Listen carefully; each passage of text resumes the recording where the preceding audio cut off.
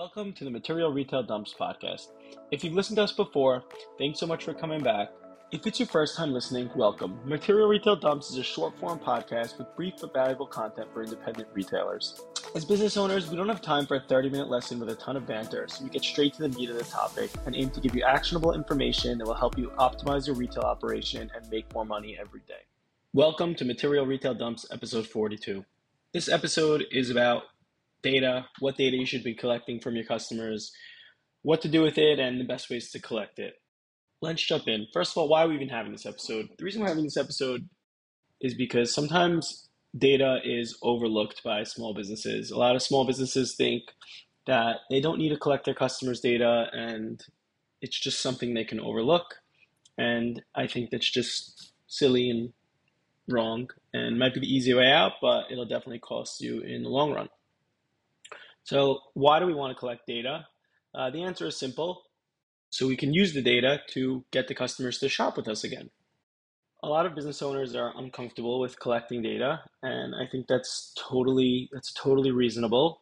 But I think it's important to get comfortable with collecting data and just be respectful of your customers, be respectful of how you ask for the data, and be respectful of what you do with the data. You should never be buying or selling data. This data is for you to use and only for you to use. The customer shared it with you, not somebody else. And the same goes with data that you may buy. If you buy an email list, the customers did not share that email address with you, so they don't want to hear from you. So just keep it clean, keep it simple. So first, what kind of data should we collect? I think at a very basic level, we should be collecting customer name, customer email, customer phone number, their birthday, and their address. I think that's the holy grail of customer information. You can collect more than that, but I think that's a very good baseline of where you should start. Now you may ask, how am I supposed to collect that? This is not, they're not signing up for a passport, right? They're just buying a dress or they're buying a gift for someone. They're not going to give me all that information. And you're right. You don't have to collect all that information at once. You can collect that information over the 10 times that they shop. Maybe the first time they shop, you just get their name and email. Second time, you get their phone number. Third time, their birthday. Next time, their address. Just take it slow. I think there's no rush to get the data, but your goal every time the customer checks out the register should be to attach a specific customer to the purchase. And even if the customer is not buying something, you should try to get some piece of information from that customer. So I think it's very important to make collecting the data fun.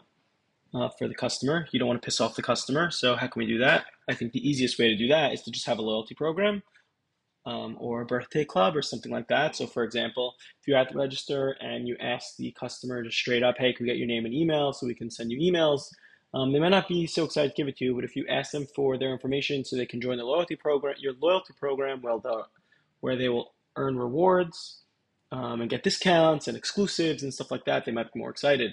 Also, if you ask the customer for their birthday, who wants to share their birthday? However, if they find out that they're going to get a free gift on their birthday, they may give their birthday. I'm never going to forget the time that I went to an ice cream store and they had a paper with a pen right at the register that said sign up for a free ice cream on your birthday. All you had to give was your name, email, phone number, birthday. And I signed up, and now I go to that ice cream store more than any other ice cream store because A, they give me free ice cream on my birthday, which I love, but B, they have my information and they use it sparingly, but they'll text me once in a while, they'll email me once in a while. Make it fun for your customer and just don't make it difficult and uncomfortable. I think that's the key. The next thing we'll talk about is what should you be doing with this data? And I think, it's very simple. It just depends on the data that you have. So if you have their name, number one, that's great. You use it in your communication channels to speak to them by name. If you have a customer's phone number and you text the customer, you can use their first name. So, hey, Elliot, check out these exclusive deals we have for you instead of, hey, random. Now you created a little bit more of a personal connection, and customers appreciate personal connection. If you have their birthday and their phone number, you should text the customer on their birthday or a little bit before their birthday with the discount. If you have their email address, you can send them email campaigns about big sales that you're having. If you have their address, you could send them a postcard. You could send them a gift in the mail. But just depending on the type of data that you have on your customers, so many different ways that you can reach out to your customers and entice them to shop again. I think one thing that's extremely important is you don't want to overdo it. You don't want to send them emails every day. You don't want to text them every day. You just want to be respectful of them. You want to remind them that you're around. When you have something important to say, you want to text them. When you have something going on, you could send them an email. But just keep it simple, keep it light, keep it nice, and you can't really go wrong. You can't underestimate the importance of having customer data and using that data to get your customers to shop with you again. Anyways, thanks for listening. Looking forward to the next episode. See you later.